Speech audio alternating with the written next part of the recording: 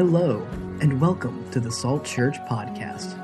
Thank you for tuning in to this week's message. Join us as we explore God's Word providing practical teaching for day-to-day living. The message you are about to hear was recorded live at our Sunday morning worship experience. If you would like to learn more about Salt Church, please visit us at saltchurch.org. We hope that you are encouraged by today's message. Hello, everyone. So glad to have you tune in today. We are doing something a little different because this past week our system went out, so I'm recording the podcast for our first installment of The Cloud. So I'm glad you tuned in. Get your notepad out, get your pen out, and we'll go through this message called The Cloud, or Week 1, and I think you're going to be really inspired. So what I want to start out by saying is, when we think of clouds, it's something that's not very unusual for us. We think of the white, fluffy things in the sky that we can't necessarily hold in our hands and we can't touch, but we know they're there, and they bring beauty, they bring elegance in the sky. And we also think about cloud accounts like iCloud, Google Cloud. They're there, and some type of electronic thing out there in space somewhere. We know we put them there, but and we can retrieve that data, but we can't necessarily touch it. And as believers, we have a cloud as well. And even if you're not a believer in Jesus, you can look at this cloud and you can gain hope from the stories of those who have gone before us. And one of my favorite scriptures is Hebrews 12. I hold on to this scripture dearly, and it's something that I've held close to myself, to my heart in my life, over and over again, especially when I'm faced with trials or tribulations. And Hebrews 12:1, it starts there. It says, "Therefore, since we have such a great cloud of witnesses, let us throw off everything that hinders and the sin that so easily entangles us, and let us run with perseverance the race marked out for us." And this scripture starts out by saying "therefore," and "therefore" suggests that we go back and see what the scripture before this particular moment is there for. Just a little pastor joke there. But therefore goes back to Hebrews 11. So we need to first read Hebrews 11 to get context of Hebrews 12. And we see a list of people that have gone before us. We call this the great cloud of witnesses, and this is where we get the idea of the cloud. These are stories, these are events that we can go back to and look at the people that went before us. And you see in Scripture that there are many people that went before us that they label out throughout the Old Testament. We have Abraham, we have Noah, we have Jacob, we have David. We have so many different people who have went before us and have walked the life and have experienced the believing in God when there's nothing actually there before them to see. In fact, it says that in their lifetime they didn't even see things come to pass, yet they believed and hoped and moved forward, knowing that God had promised them something, and they held on to that promise. And we can look at these people and we can perhaps gain hope from these people when we're going through times where we're challenged in our faith, when difficulties arrive. And what would these people tell us if we went back or we were able to actually meet with them and touch them and have a conversation with them over coffee? Let's just say that. And we were able to ask them questions. What would be the one thing that they would share with us? Well, the purpose of this series, The Cloud, is to go back and see what would they tell us. And perhaps we can grab some application for our lives in order to live the life that God has intended us to live, walking in faith, walking in hope, even when we struggle in our faith. So this week we're going to deal with the subject of trust, even when we don't see things before us. And our topic is Abraham. And many of you know about Abraham. Even if you're not a believer, you've heard of Abraham. Abraham, the father of many nations. We sang Father Abraham if we grew up in church. He is a significant person in the Bible that God used in significant ways. So here's what I want to start off by saying. When God is hard to understand, when it's hard to trust God, when we can't really know what He's up to, what can we say? Well, we say this, and if you want to write this down, God always does the right thing. Can I say that again? God always does the right thing. Even when it's hard to understand God, He always does the right thing. Even when it feels like it's wrong. Even when it feels like He's not around. Even when it feels like He's not listening to us. He always does the right thing. So my goal today is to increase your trust level. We always seek understanding of what God's doing by going to the Word of God, but the truth is God does not always reveal everything to us in this lifetime. In fact, there's some things that will never be answered until we get to heaven. And one day when we're in heaven and we're before the Lord and we're talking to Him, we're going to be like, oh, okay, I get it now. But as we walk out the life of faith, we need to trust God and that He always does the right thing. So if you'll turn in your Bibles to Genesis 15:1, and it says this, after this, the word of the Lord came to Abram in a vision. He says this, do not be afraid, Abram. I am your shield, your great reward, your very great reward is the specifics of what he says in that passage. And I think it's interesting how God, first of all, says, do not be afraid, because I'm sure Abram was a little bit afraid, because Abram, in context, was called out of his home country. He was called out of his comfort zone. He had plenty. He was a rich man. He had land ready for him. His father had collected a lot of material possessions. They had a lot going on. And then God visits Abram and says, you're going to move to this place that you do not know, that you have never been to, and I'm going to give you this land. That was a big deal for Abram because he had to leave everything he ever had to go to this place. So here he is. He says, do not be afraid. This is what God tells him. Do not be afraid, because I'm sure he was experiencing some anxiety, as any of us would experience when we're called out to do something that may seem a bit ridiculous. And so here he is. Do not be afraid. I am your shield, and I am your very great reward. Our reward is God. Our reward is Jesus. And if we can, first of all, put our eyes on Jesus, as Hebrews 12 tells us to, we can find hope to move forward. So here it is. He says, first of all, take your eyes off the issue, Abram. Take your eyes off the impossibilities. I'm your great reward. Your reward is me. And then in Genesis 15:2, it says, and Abram said, and he began to unload on God and tell him what his issues were. O sovereign Lord, what can you give me since I remain childless, and the one who will inherit the estates of Eleazar of Damascus? And as Abram said, you have given me no children, so a servant in my household will be my heir. What does he mean by that? Well, Eleazar of Damascus, who is he? He was his top servant. And when one did not have a child to pass his inheritance down to, he would give it to his servant, the head of his household. So he's telling God, you've promised me this child. Back in the early scriptures, it says he promised him that he would have descendants as far as the dust of the earth. And it hasn't happened yet. Not even one child has been given to him. It's been years later, and here he is. He's going to have to hand everything over to a servant if he doesn't have a child. So he's not trusting God. It's hard to trust God in the midst of this.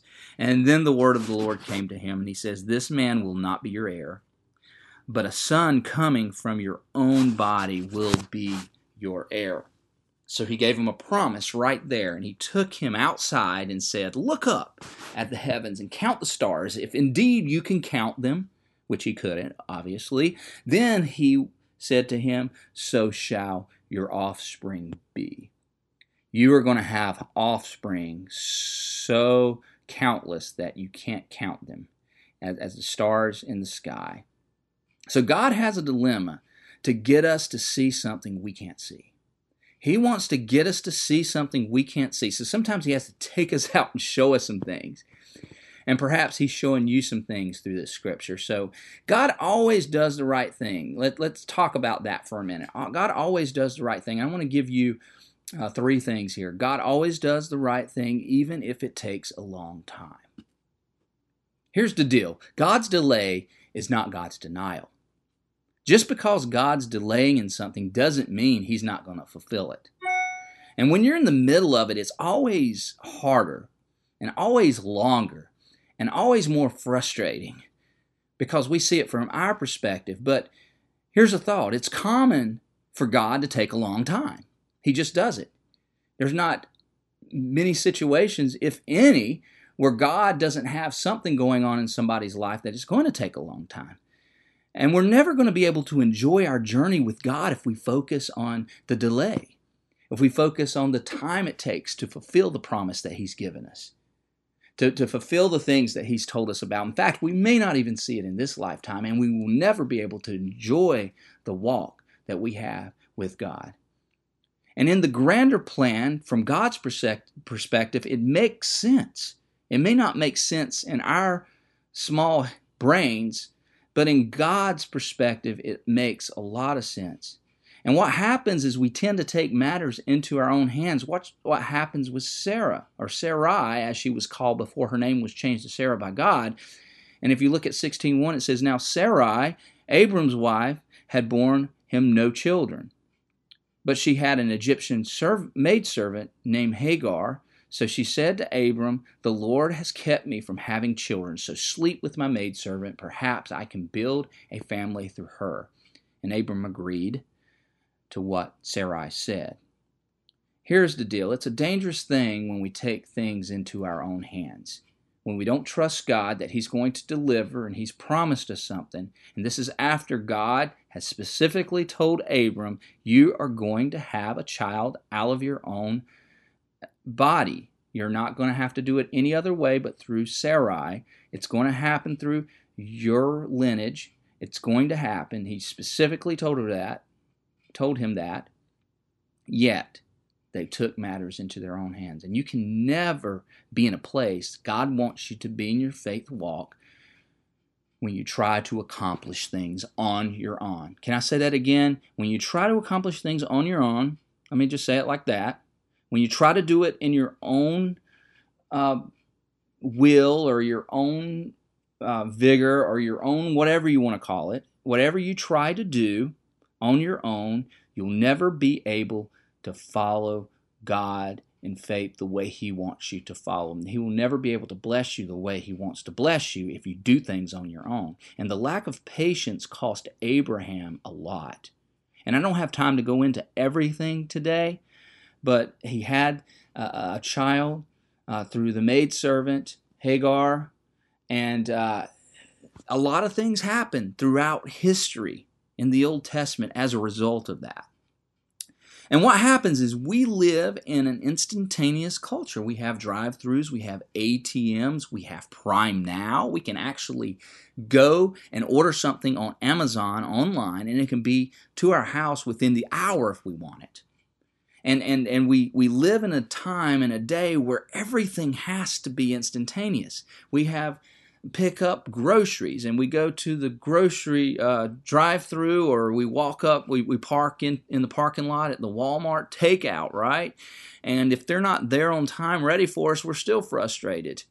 And we don't even have to get out of our car. We don't have to do anything. We can order everything online and go out and pick it up. It's great.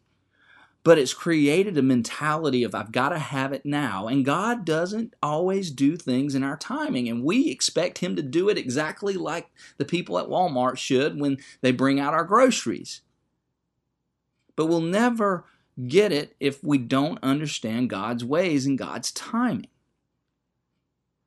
There's a joke. A man asked God, how much is $1 million to you? God tells him it's like a penny. And he says, well, what's 1,000,000 years like to you, God?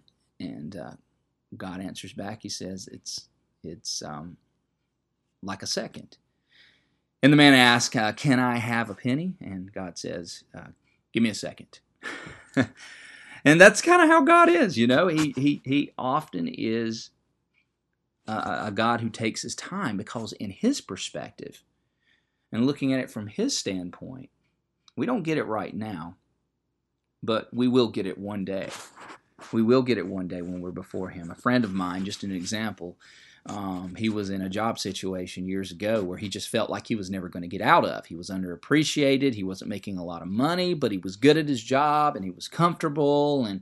And there were a lot of thoughts and complaints and things that came out of that. And he would put in job applications and he would push himself and nothing would happen. Nothing.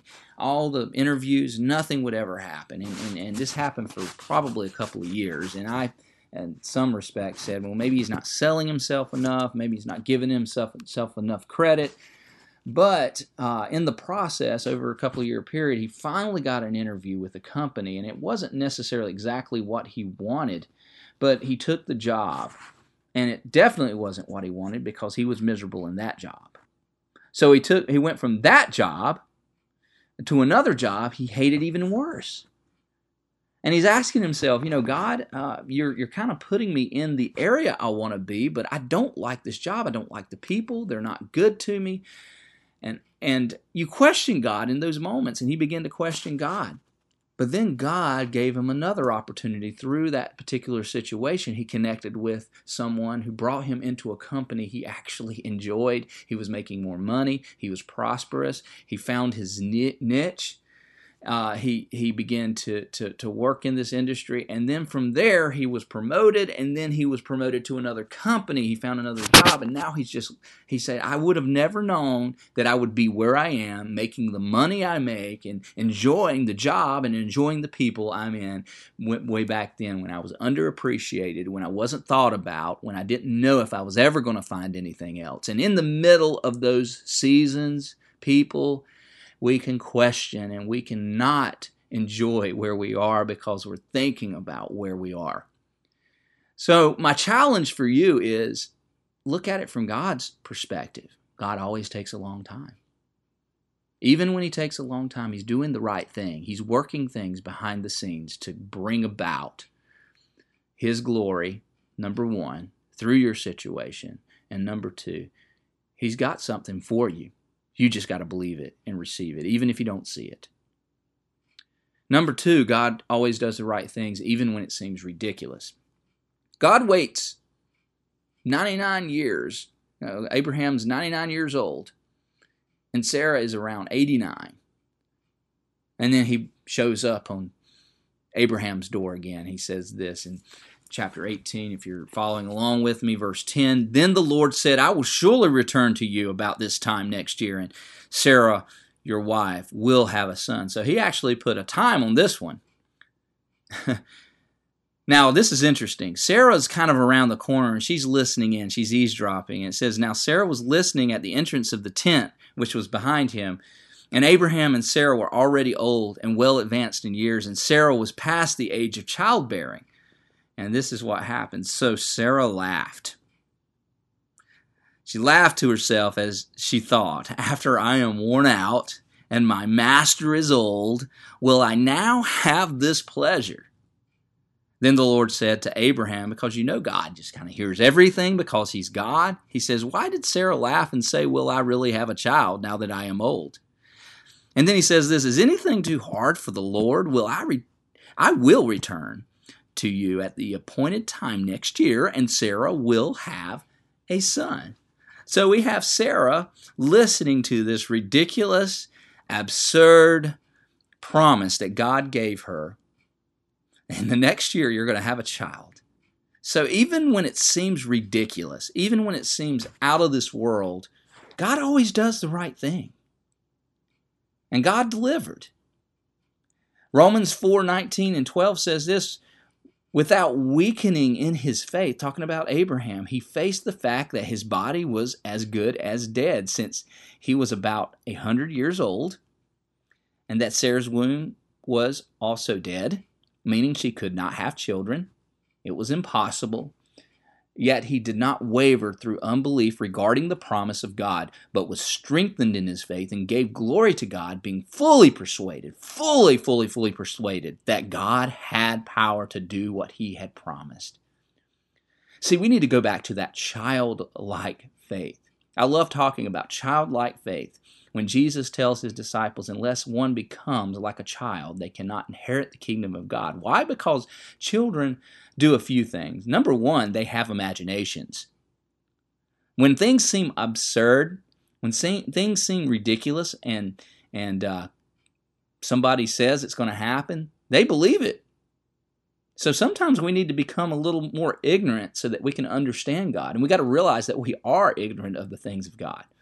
So they have an imagination. We need to believe God for things that are impossible.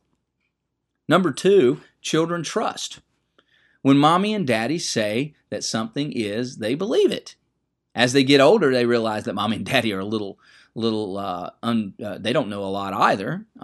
They're not as smart as they once thought they were, but they trust them when they're kids. We need to become like children so that we can believe the impossible and that we trust God no matter what. Because God, even when it seems crazy, he always does the right thing. He always does the right thing. Number three, God always does the right thing even if it seems wrong.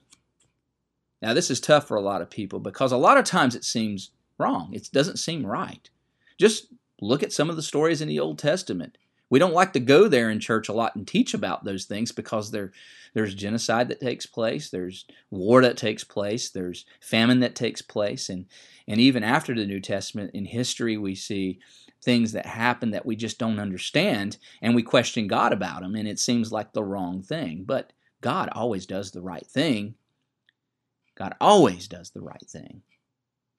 And we just like to tell God that he's wrong. Let's go back to the story when Abraham tries to bargain with God because God wants to wipe out Sodom. In Genesis 18, we see God visit Abraham, and he says, Abraham, I'm going to sweep out everything. I'm going to sweep out this whole Sodom and Gomorrah. These people are evil, they're wicked, and Abraham begins to say, hey, listen, God, will you kill everybody there, even if there's a few righteous people? Because the dilemma was Abraham had a nephew there named Lot, and he was living in that land. And God's like, I'm going to take these people out. Well, God, there might be some righteous people. This just doesn't seem fair. How are you going to take a whole land out based on, the wicked people that are represented there? So he begins a bargain. Hey, if there's not 50 people there, will you save it? So God says, okay, I'll save it. I'll pull back my judgment if there's only 50 people. And guess what? There wasn't 50 people. And he goes 40, 30. He goes down to a few people. And they could not identify one righteous person in that city. So what does God do? He wipes out the city. But he does offer grace to Lot and his family and pulls them out of the city before everything happens. See, we don't always understand what's going on in the greater, grander picture. That evil is in the world, and sometimes God has to make decisions about things that may not make a lot of sense to us because we really don't understand righteousness. We don't understand grace. We don't understand judgment. We don't like to look at God as a just God. We like to look at him as a loving God, which is great. But if we don't balance out the justice that God needs to bring to the world, because there's a lot of evil in the world and we want justice. We're people of justice. We want to see the right thing done, and God will do the right thing because he always does the right thing. He will defend the innocent, but it may not be in the way we think that the innocent should be defended. The righteous be defended. Those who are just be defended. It may not seem right in our eyes, but God always does the right thing. So what do? We trust in him. Proverbs 14:12 says, there is a way that appears to be right, but in the end it leads to death. So for us, it appears that some of the things that we do and we think and the way we think is right, but in God's eyes, they lead to death because he has a greater perspective on things. And we need to trust him that he will always do the right thing, even when it doesn't seem right. And number 4, even if we don't understand, even when we don't understand, and we will not understand in many cases, I can promise you this, there's some things that are going to happen in your life that you will never understand. There's no way around it. You will never understand it, but you need to learn that God is doing the right thing, even when we don't understand. A perfect example of this is God comes to Abraham and he says, I want you to sacrifice your son. Now, at this point, Abraham's been through a lot. And I think he's learned to trust God at this point because he's questioned God over and over and over again. So we probably see his faith built up more than any other time. And this is probably the greatest test that Abraham has ever faced. So he says, I want you to take your son up to Mount Moriah. This is the place where we believe existed. If you go to Jerusalem, you can actually visit this place. It's where the temple of the mount, the dome on the rock sits. It's believed that that was the very place, Mount Moriah, where he took his son. And he brought him up on this mountain. And Hebrews 11 says this in verse 17, by faith Abraham, when God tested him, offered Isaac as a sacrifice. And even though God had said to him, it is through Isaac that your offspring will be reckoned, Abraham reasoned that God could raise the dead. God could raise the dead. He had no idea he was going to take him up. Eventually, he takes him up to the mountain. He puts him down on the altar. He pulls the knife back, and God's angel interacts with the knife and stops him. And he provides another sacrifice for him. But Abraham didn't know that. In fact, Abraham's reasoning was that faith like a child, believing the impossible, that God could raise the dead. If Isaac is going to be my offspring, Isaac will be my offspring, and God will provide a way somehow, even if it is raising from the dead. So he didn't question God. He packed his stuff. He went up to the mountain. There was no question that God could do something. Now, he may not ask you to sacrifice your children. He may not ask you to sacrifice anything to that level. But he does ask us to sacrifice things all the time. Number 1, our time. He asks us for our time. He asks us to give our time to the church, to ministry, to the people around us that need to be reached. Because God's plan is to save the world, to let the world know about the good news. And he wants to use us. The Great Commission that Jesus gave us is to go out into the world and share and baptize people in the name of Jesus. And it wasn't limited to pastors. It was limited to, it was enlarged to everyone. It was a broad calling to the church. The purpose of the local church is to give their time to God to reach others. And the second one I want to mention, and this is a really hard one because a lot of people don't want to listen to this, but I'm going to say it, and I'm going to say it loudly, and I'm going to say it plainly, our finances. God cannot reach the world unless he uses us to accomplish those purposes, and he uses the means that we provide through our finances. That's why tithing is so important. If we do not tithe, we cannot reach people. Can God make money appear? Absolutely. Can God just bring about something impossible? Just show $1 million in our account all of a sudden? Absolutely. I believe it like it was yesterday, or like it's happening now. I believe it. But he chooses to use us. What means does he do that through? Through people. And if the church tithed as a whole, I think the average tithing, and I may be making this high, but I believe it's like 15% of churchgoers actually tithe church. That's the average of the entire nation. Imagine if 100% of people tithed, just gave 10%, and that's it. 90% is yours, and 10 goes to God. The things the church could do, the things the church could accomplish, the amount of people we could reach for the gospel, the things we could resource. And then thirdly, our comfort. We do not want to give up our comfort. And that goes to time and finances. That all tacks on to comfort. Abraham could have stayed in his country and lived the rest of his life in luxury, having everything he ever wanted, everything he needed, his inheritance and stuff, but that wouldn't have been fulfilling. God's got something greater for us, something fulfilling. He wants to fill us with a hope and joy that we've never experienced if we just stay in our comfort zone. If you sit in the walls of your comfort zone, you're never going to be fulfilled. Fulfillment is what we all desire, purpose. You're never going to have a purpose if we hold back based on our feelings. And God wants to do that for us. So the main point I want to make is that the more you know Him, the more you trust Him.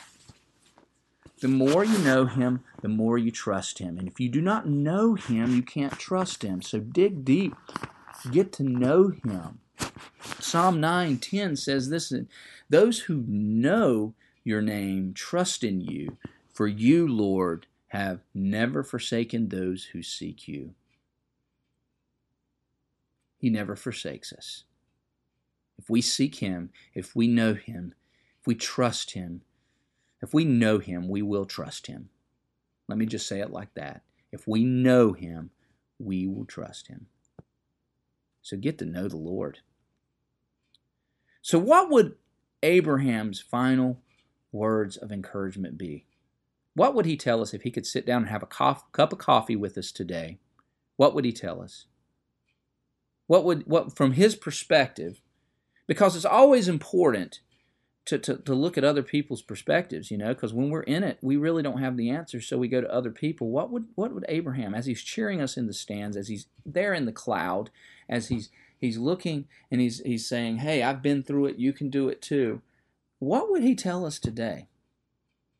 What would he tell us? I think he would tell us two things.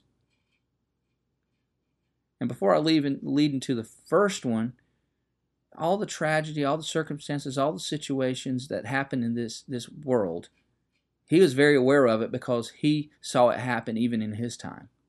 But what Paul says is we do not grieve like those who have no hope. So Abraham would say, don't grieve like those who have no hope. And the first point he would make, don't make earth your home. Don't make it your home. Don't grieve like other people because earth is not your home.